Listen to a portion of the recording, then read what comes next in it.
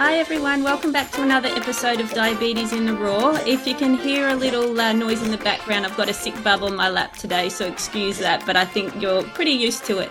Today we've got a special guest who's currently going through gestational diabetes. So I did a really quick episode the last episode was a quick one just on what gestational diabetes is and a little bit about why Hayley and I wanted to talk about it. And today we had an opportunity to get someone on who's currently going through gestational diabetes. So Chloe, welcome to the podcast. Thanks for joining us. Thank you, Jamie. It's probably going to be a quick one, but I just thought we would go through a little bit about how Chloe found out about her diagnosis and her experience with that, and also just a bit about how it's all been going, how she's feeling, how the education process has been, what could be possibly done better, things like that. And then Hayley will jump on probably in the next episode and talk about her experiences. So we know there's different experiences for everyone, and this is just one of them. So let's get into it, Chloe. How many weeks pregnant are you now? I'm 23 weeks. 23 weeks. And can you remember how many weeks you were when you were diagnosed? Yes, I was only 6 weeks, which is quite early, I believe. Yeah. So have you got a family history of diabetes or anything like that increased your risk? Yes, my family have both type 1 and type 2 in there. Okay, so you did have the increased risk and probably one of the factors as to why you were tested early on. How did you learn about your diagnosis? Do you want to just run us through a little bit about, because I know some of the background and that's why you're an interesting case to get on. So do you want to tell us, who did the testing and how all that sort of happened? Yeah, so initially when you find out you're pregnant, when you go to your GP, they just do that bulk lot of blood tests to test everything. And my levels came back slightly elevated. My GP said that it was fine, but at the time I was also seeing a private obstetrician who also got the results. When I went and saw him the next time, he said that it wasn't fine and it's not okay, so it does need further investigation. So he sent me for that really delicious drink. Jamie, what's that called? The oral glucose tolerance test. Yes, he sent me for that, and that's when the results came back positive for that as well. Okay, so that was your private obstetrician that sent you for the follow-up? Yes, it was, yeah. And what had the GP said in regards to follow-up from those initial bloods? So wait to do the drink one. What is it? The oral glucose tolerance test. We just say OGTT because it's easier, but it's that big 75-gram hit of glucose, that green, very thick liquid stuff. Yeah, delicious. So we were just going to wait to do that at the normal time that you do it during pregnancy, which is about 28 weeks, I believe. Yeah, somewhere between 24 and 28, yep. Yeah, so that was the initial plan, just to wait until then and see what that came back because it was too early to tell. So I was stuck in the middle there for a little bit. Yeah, and that's not an uncommon scenario actually to be, told different things from different healthcare professionals as well. Okay, so you went and did that and then the results came back, and who then told you that oral glucose tolerance test was positive, or what happened from there? Well, funny story. I got the results from my GP again as it was over the early Christmas period and my obstetrician was away for a little bit. So I went back to my GP and got the results. And I always get my results printed off and just have a little folder just on the off chance that it doesn't get sent to, all the places that you Great go. idea. For listeners, that's a great idea. Yeah, so I got him to, I got my GP to print it off for me, and I just had it. He said it was all good. It was only slightly high, and I just happened to look at it, and the conclusion on the actual results themselves said consistent with gestational diabetes, and then it just, made me wonder, and where to from here. That's crazy. I've heard that a lot. Oh, it's just slightly high. This happens with gestational diabetes and type 2. But there are clear criteria as to whether you are diagnosed with it or not. And as you said, the test itself said that you were. So not a great experience from the start. But luckily for you, you were proactive enough to follow up.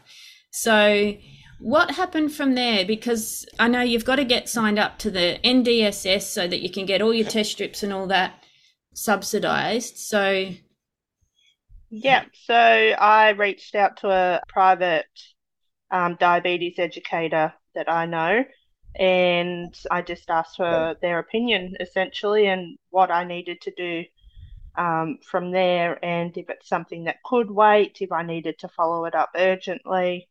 They, recommended that I do get on top of it sooner rather than later. So they signed me up and just, gave me the resources that I needed to get on top of it. that's crazy, isn't it? Like first pregnancy, no idea what to sort of believe and trust. You got results saying one thing, a GP saying another. But yeah, good on you for following up. So how have you gone since then in terms of diabetes management and that diet, medication? Do you want to talk a little bit about what's happened since your diagnosis? Yeah, so I was put on insulin. This would have only been maybe a week or two after I was put on insulin, started off a real low dose. Just monitored my levels, in fasting levels and after meals, etc. And yeah, just slowly increased my insulin intake. Diet wise, that's probably been the most difficult part of all this is it's hard knowing what's okay and what's not okay to eat. And then on top of all that, you've got what you can eat during pregnancy and then can't eat during pregnancy. And then you've got the gestational diabetes on top of that, just to Yes. make it a little bit more tricky. And then I also struggled a lot with morning sickness as well, so that really limited my options. And then, came the guilt of the diabetes and of the food. Like anything that went in my mouth, I was just, had no idea what it was going to be doing to my baby more so than me. But yeah, it was hard and Still there's is. a lot of still is hard, still will be hard for a couple more months there. Yeah, because Um, you become more resistant as your pregnancy progresses, which you've probably read and heard, but it's normal to need more insulin. But that can mean that your diet also, what worked at 12 weeks may not work at 16 weeks, may not work at 24 weeks. So, and tell us, you didn't even get a dietitian. Are you still haven't had a dietitian consult in here? no, no, I have not had that service as of yet. I do have another appointment coming up about 26 weeks, so in a couple of weeks I've got another appointment. This will be the first in-face appointment besides my private ultrasounds that I've had. So Because you're this in will be my Victoria. first yes, in Victoria. So my first in-clinic consultation will be around that 27 weeks. Yeah, it's crazy. I mean, it's the COVID thing that's still impacting. And in my pregnancy with type 1 diabetes, I think I had maybe 3 face to face consults as well, and all quite late. So it's crazy. I hate to relate any type of diabetes, but I do hear a lot, and I can say it because I've got type 1, that gestational diabetes has an endpoint. So, why do women complain about the strictness of the diet and that? But on the flip side, you have suddenly given this diagnosis. One day you don't have diabetes, the next you do. And at the same time, you're growing a baby and you don't know anything about it. So you're on this massive learning curve. You've got to suddenly, well, potentially suddenly change your diet, maybe take pills, maybe take insulin. It's a huge thing. So you can't relate the two, but I can understand how difficult it must be. And so what have you found the biggest burden and the biggest challenge, I guess? I mean, there's probably heaps of challenges. Biggest challenge is definitely the food side of things. I mean, as just a average person with just standard knowledge of nutrition, etc., I mean, I don't know. Like, I'll just admit it. I don't really know what's, what's good and what's bad. Obviously, you go to a bakery, you know if you're getting a donut, that's not great. But it's all the stuff that you think is okay, like yogurt and all that stuff. You think I wouldn't think of yogurt to be a bad thing, but then you look into it, and when you start looking into it because you have to, you go, oh, that's not as good as I actually thought it was. Yeah, and how many Um, different yogurts are there as well? And it's not really about whether it's good or bad, but it's the impact it has on your glucose level as well sometimes. But the fact that yeah, you haven't had a dietitian appointment makes that even harder. And part of the reason for this podcast is for other women to hopefully share their experience but not feel so alone, because you're one of so many stories where I've heard about the diagnosis not even being clear. They're not getting the appropriate education and follow-up. If you were in just the public health service, you would probably have gone through all the avenues of the appropriate education, and it can get tricky when you start with the GP. You've got a private obstetrician here, then you go through a hospital. There was a few things that were going to make that harder, but the fact that you then tried to follow up and you're now in with a hospital who has a diabetes service and you still haven't had dietitian, like even a telehealth or a phone call can all be done. So where are you getting a lot of your information from? How have you found it easily accessible? so I found a couple of reliable sources on Instagram. There's a couple of pages I follow and whatnot. I also, on Google, you Google something and you can get 10 conflicting answers. So that was also difficult at the start, what's okay and what's not okay. So I've narrowed it down to a few pretty reliable sources. And we will post those links for some of those reliable sources like Diabetes Australia, the National Diabetes Services Scheme. There's other big, like the Australasian Diabetes in Pregnancy Society. I'll put all of this up in the links, and that's a huge reason we're doing this, is to help women hopefully find resources that can help them, but also give them the confidence to probably follow up like you did. And I know you've had a really hard time, because you mentioned at the GP you sort of felt guilty asking the GP for follow-up in some scenarios, because he said there's nothing to worry about and your levels were just a little bit high. Yeah, absolutely felt guilty. One of the appointments, I went back to kind of question everything and just not question him, but just question whether what we were doing was the right thing for me. And I actually made my sister come with me because I was too nervous to go alone. And yeah, it was a horrible feeling to have to, second guess his opinion. His a professional opinion. It was it wasn't sitting right with me. And you don't like offending people, and you're not alone with that either. Even Haley's spoken about her experiences with her boys and healthcare professionals. My boy's a very loud breather and he's asleep. I do apologize. So, I'm so grateful that you've got the confidence to jump on and share this. I know we've been talking about it for a long time, but it's because I've heard so much of your story from other women as well. And there's so much work needed in this space to help women feel more supported at the time of diagnosis. It's a really difficult time. I reckon 50% of women that learn about their diabetes are probably in tears on the phone or in that consult when they're told. And then the other, who knows how many, go home and cry. And there's just not a huge amount of support. And those attitudes where, it's just during pregnancy, and that's a great way to look at it, in that at the end of pregnancy, most people will not have diabetes. You'll go on and you'll get a glucose tolerance test after baby's born to make sure that your glucose levels have gone back to normal. But I just feel I'm super passionate about trying to make this space, easier for women. So I'm just grateful that you've been finally confident enough to jump on. And if after your baby's born or closer to the end of your pregnancy, if you would jump on again, that would be amazing, because I reckon you probably helped at least 5 women today, feel less alone. And that's what this Diabetes in the Raw is about.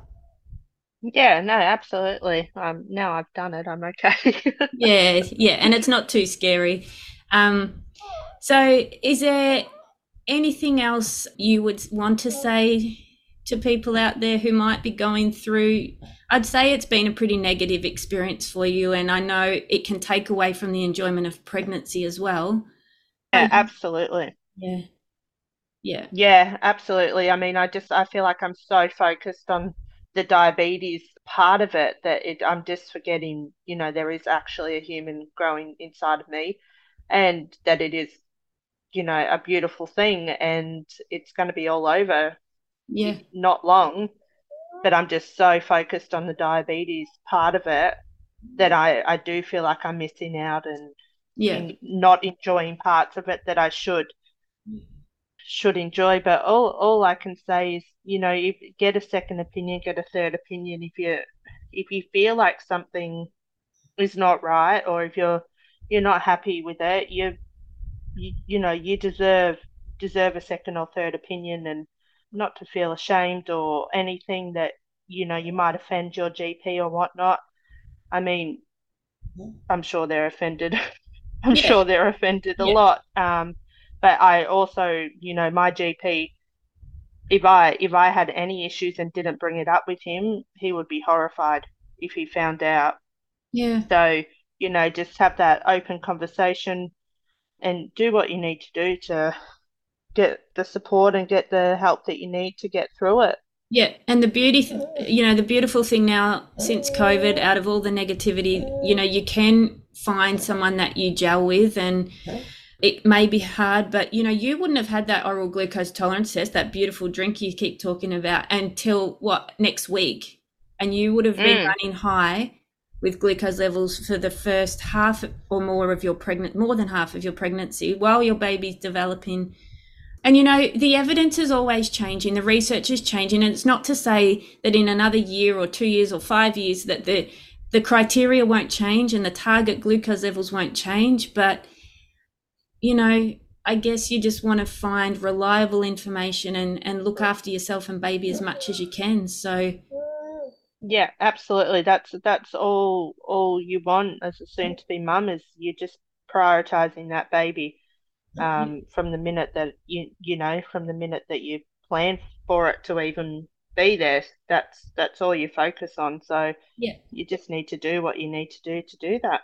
Yeah, and because the other conflicting information you've had is the target glucose levels even now, isn't it? And so women aren't confused. There are sort of two criteria or two guidelines out there, and it can be a bit dependent on how overloaded the service is, to be honest, because unfortunately we just can't give everyone the support and education and that they need with the lower target glucose levels. So sometimes services might go back to the older guidelines. So if you are getting conflicting information there, again, it's just about probably following up and asking questions and not feeling scared to do that, and then looking at the resources, which we will put in the show notes as well. But yeah, ask questions if you're not sure. If it's not sitting right, as Chloe said, I think find someone you're comfortable to talk to about it. And pregnancy is not something that waits. So yeah, it's all No, about no, finding someone. and if you don't want to do it for you, like I didn't want to do it for me, do it for the baby. Yeah. And, out of gestational diabetes, a lot of positives can come. And, the stuff that you learn about nutrition and glucose levels and how your body works, you can take forward from pregnancy and use it to help reduce your baby's risk of developing type 2 and your risk of developing type 2 diabetes, and just take some of those healthy changes through with you. So there are some positives for sure, but it's very hard to see them sometimes when you've got so many other things going on and conflicting messages. And yeah, so feel for you Yeah, no, all. I think this is definitely going to be a lifestyle change for me and any future pregnancies hopefully won't be a problem if I can minimize that risk. So, um, yeah, once this is all over, it'll be great and a big learning curve for everyone. Your husband's learnt a lot through the process too, hasn't he? So it can be a big family learning curve and family change. And type 1 diabetes results in the same thing. It's not that you could eat one thing and the rest of the family eat something else. And I know you've got scenarios where that's happening. And I guess during pregnancy, that's an extreme circumstance, but you shouldn't have to feel completely deprived and just be eating chicken, rice, and vegetables every night or anything like that. There's my sick little man. No, So, yeah, definitely he's learnt a lot and 100% supportive, and if I served him chicken and rice every night with vegetables, he would be eating chicken and good rice. man. He's a good man. The marriage will last. All right. I shall let you go. Thank you so much again. We'll get you on, yeah, hopefully towards the end of your pregnancy. You should towards, delivery date, but you never can predict these things. So we'll see how we go. And if we miss that, then we'll get you on afterwards when you've got spare time and we'll have 2 babies in the background. We can have 2 loud babies in the background. Yeah. Sounds great. Yeah. All right, Chloe. Thanks again. Take care. Bye, Jamie.